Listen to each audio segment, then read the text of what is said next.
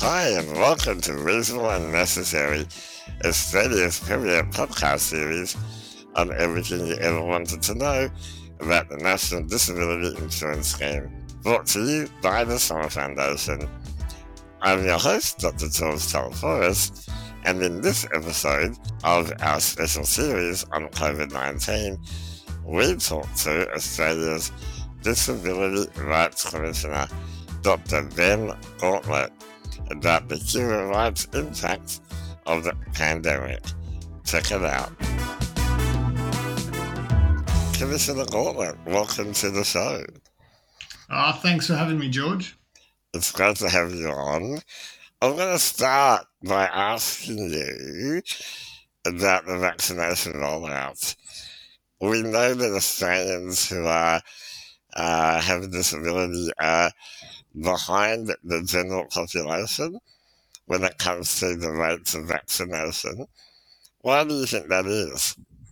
I think when we look at the COVID-19 vaccination rollout with the benefit of hindsight, what we realise is that for the vaccination to have proceeded at pace or as originally intended, required there to be careful consideration of the reasonable adjustments that were required or the reasonable accommodations, tailored communication, and also tailored information for people with disability. And unfortunately, what occurred, or for that to occur, we needed a lot of levels of government to interrelate seamlessly across Australia, but also we needed service providers, etc., to be able to assist in that setting. And what did occur is that there has been some challenges getting those different levels of government and different service areas to interrelate. Now, that's not uncommon in the disability area. We know that whenever the disability service system interrelates with the healthcare system, particularly since the National Disability Insurance Scheme has started, we've had challenges. But what occurred in this case was that we didn't have the appropriate mechanisms in place to enable the vaccination rate to occur in a way that was intended, and that meant there's been hiccups along the journey. Can I ask, though, we know that there was a Royal Commission hearing into this, and we heard, the Commission say that there was a deprioritisation of people with disability who were in residential care. Did that concern you as our Human Rights Commissioner that we were deprioritised? The entire vaccine rollout has been of concern to me, and that doesn't mean that there hasn't been aspects of the vaccine rollout which have on occasion worked well, but the entire vaccine rollout is something where there can be really serious human rights issues for everyone. When you hear the Royal Commission produce statements or release a series of recommendations and findings like they did, it is deeply concerning. But within that deep concern, I think we also have to be very pragmatic and constructive and try and move forward.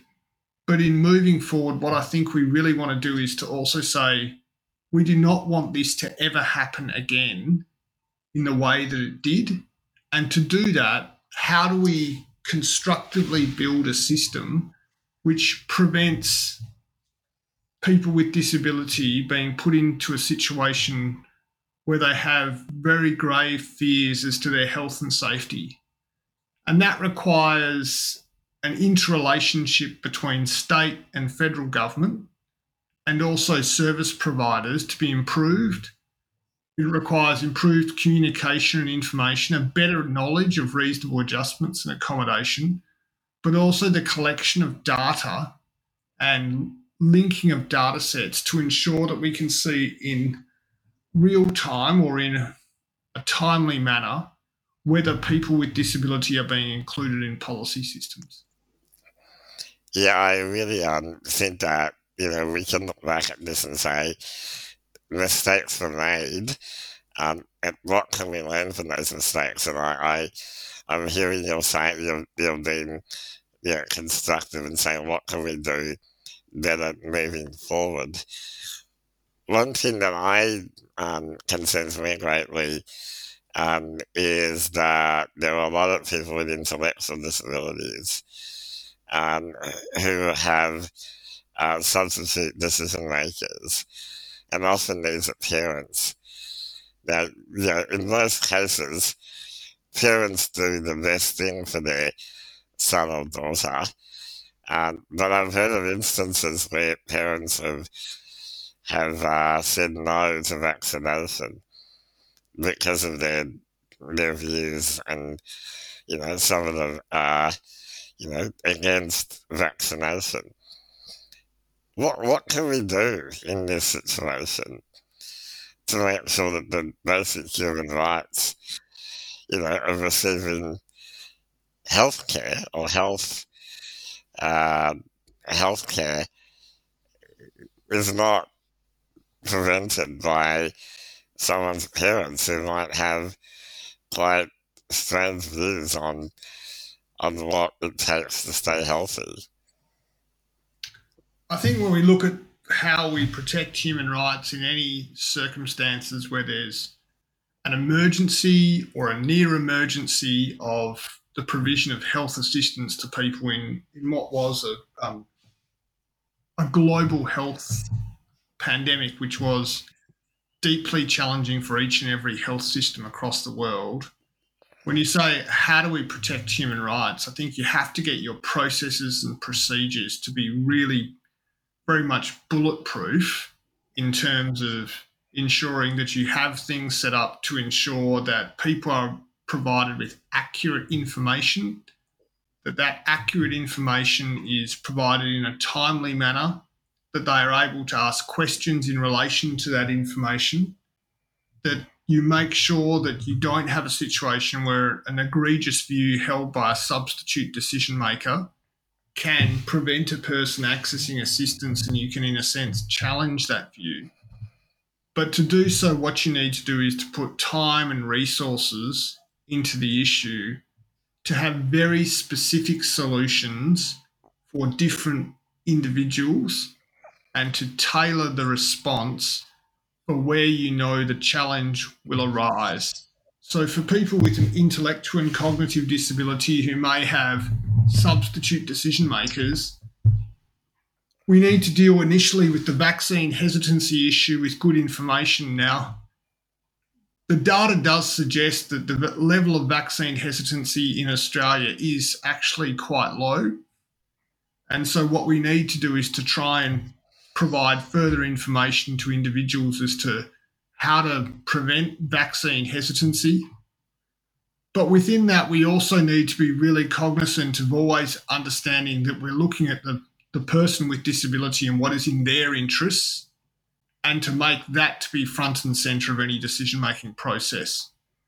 And the best way to do that is clear, transparent processes that are verifiable, where information is given and people are given time to come to the decision which they want.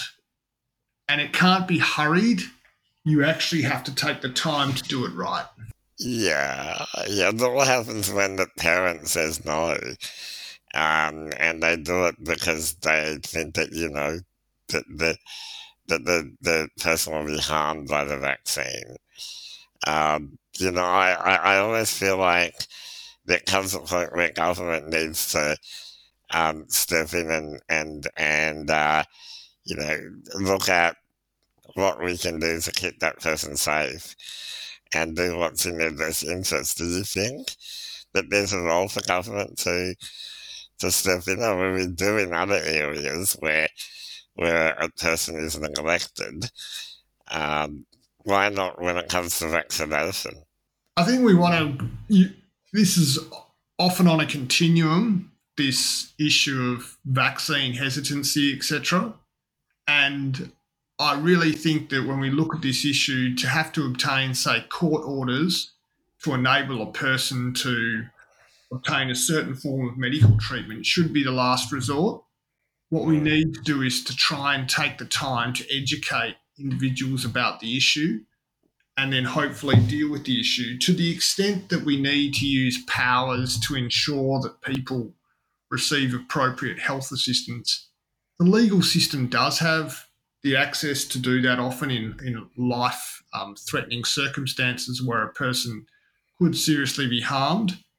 But that is very much the last resort often in this instance. And I think it is very, very important that what we try and go down is the information educational route. And we look at also educating substitute decision makers such as public guardians and to give them the relevant information. And then hopefully what will occur is that the issue is not as pronounced as is perceived, and those egregious situations can be dealt with on an individualised basis. Yes, you're right. So we need to educate, inform, make sure that all the information is available. Then, we do need to look at the last resort options, if it comes down to that, I think. I'm really interested to talk a bit about the advice that you've been providing to the disability and the health sector around how to protect human rights. I was in a meeting with you where you were very, very strong and very loud about the importance of human rights in the context of this pandemic. And you even developed some guidelines and you published some of these last year. Can you maybe talk us through some of those key points that you want the health and the disability sector to understand? Sure. I'd like to think at the meeting I was trying to be as helpful and constructive as possible, George. Always, Ben, as I am as well, but it doesn't mean that we, don't sometimes need to be a bit assertive as well. But what I suspect I was hoping to articulate was that particularly last year, some of the evidence that was arising from overseas countries as to the treatment of people with disability was very much pointing towards practices that were not consistent with human rights principles. And they, in particular, dealt with the provision of medical treatment, but in particular, the provision of intensive care beds and life or death decisions relating to people with disability in overseas jurisdictions.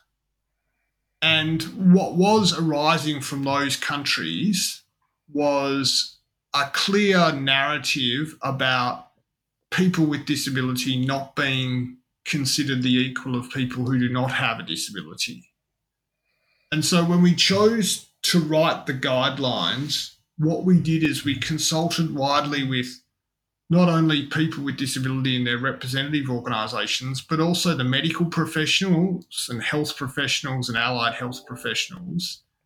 And what we sought to do was to try and bring to the foreground what were some of the key concerns for people with disability, but to write the guidelines in a manner that informed the health professional and allied health professionals as to what they could do in the circumstances.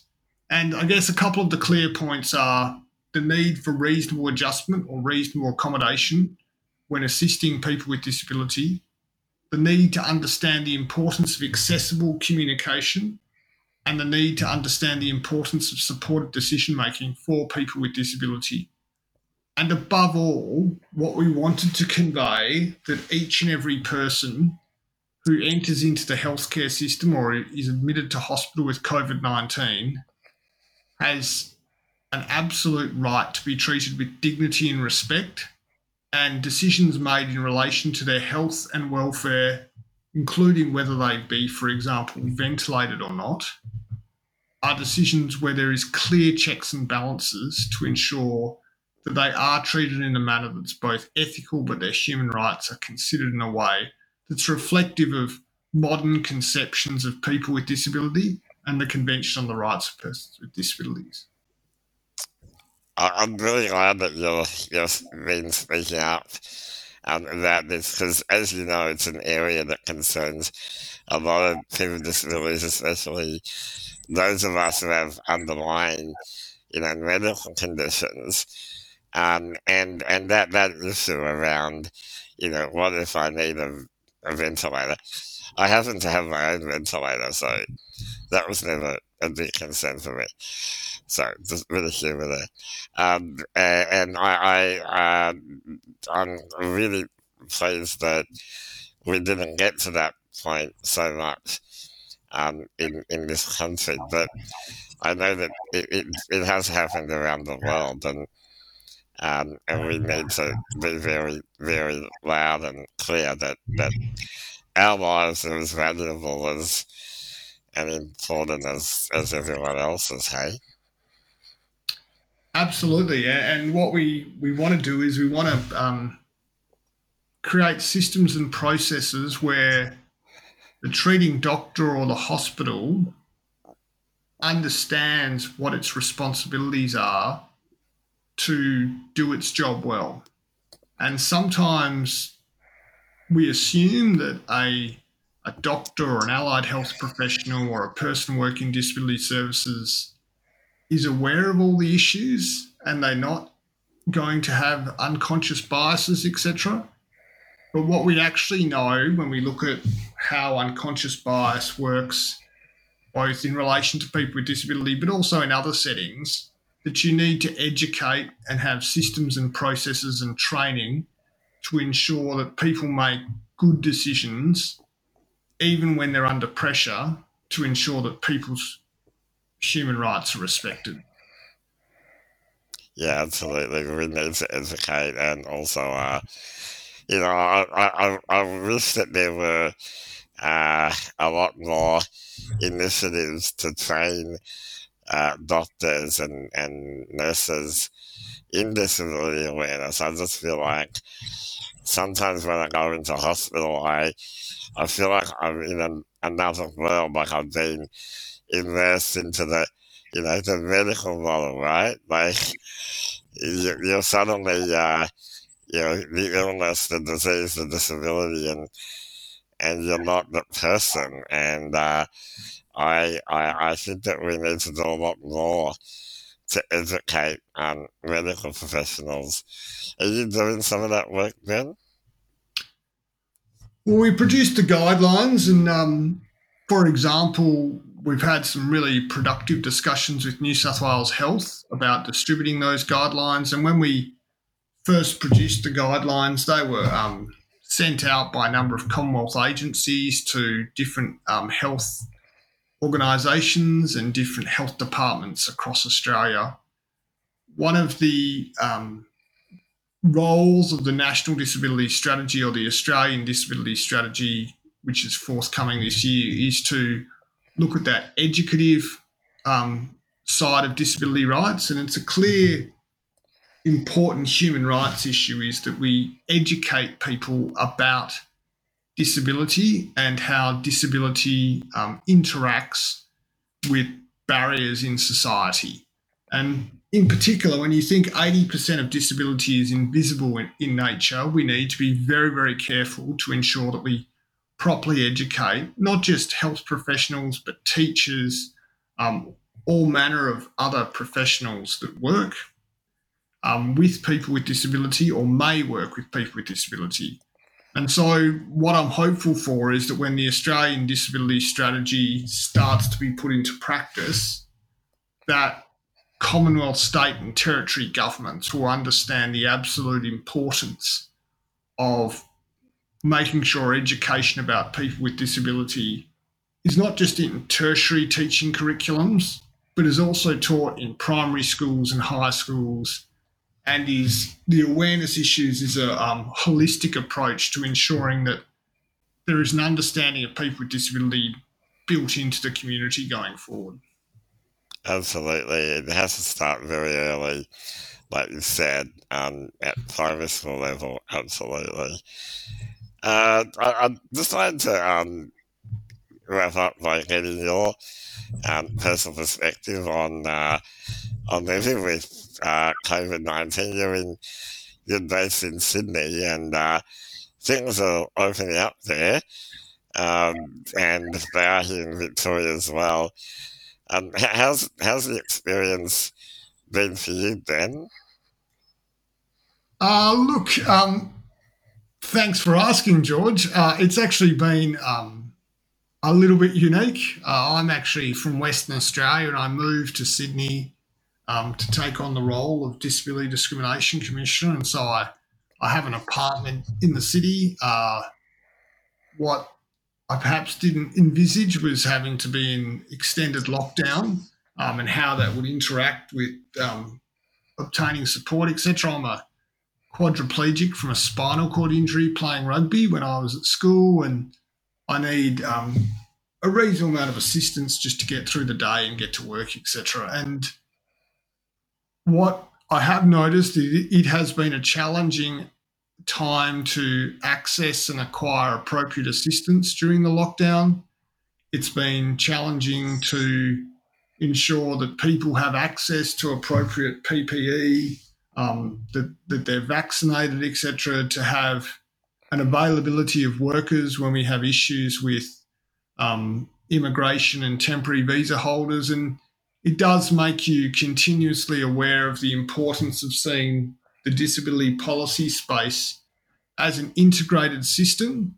And within that integrated system, we have to be really aware of the effect that certain policies may have in time or even relatively immediately regarding things such as the availability of workers. So when we consider the National Disability Insurance Scheme and how it operates, it really does operate on a market model, a market where it is assumed that there are people who can provide service in particular locations.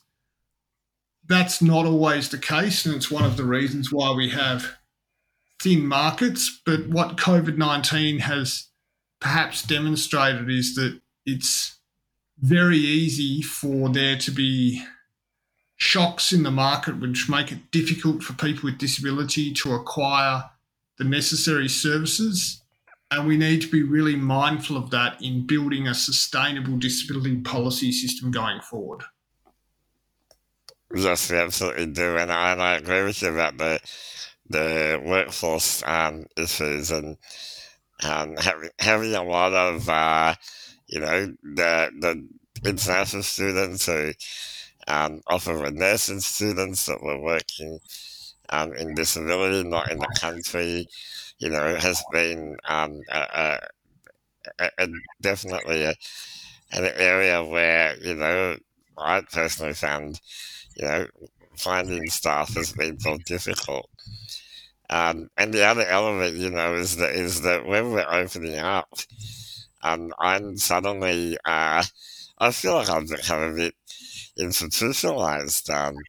Then, like, I'm so not used to leaving the house. I'm a bit terrified to get it out into the big wide world.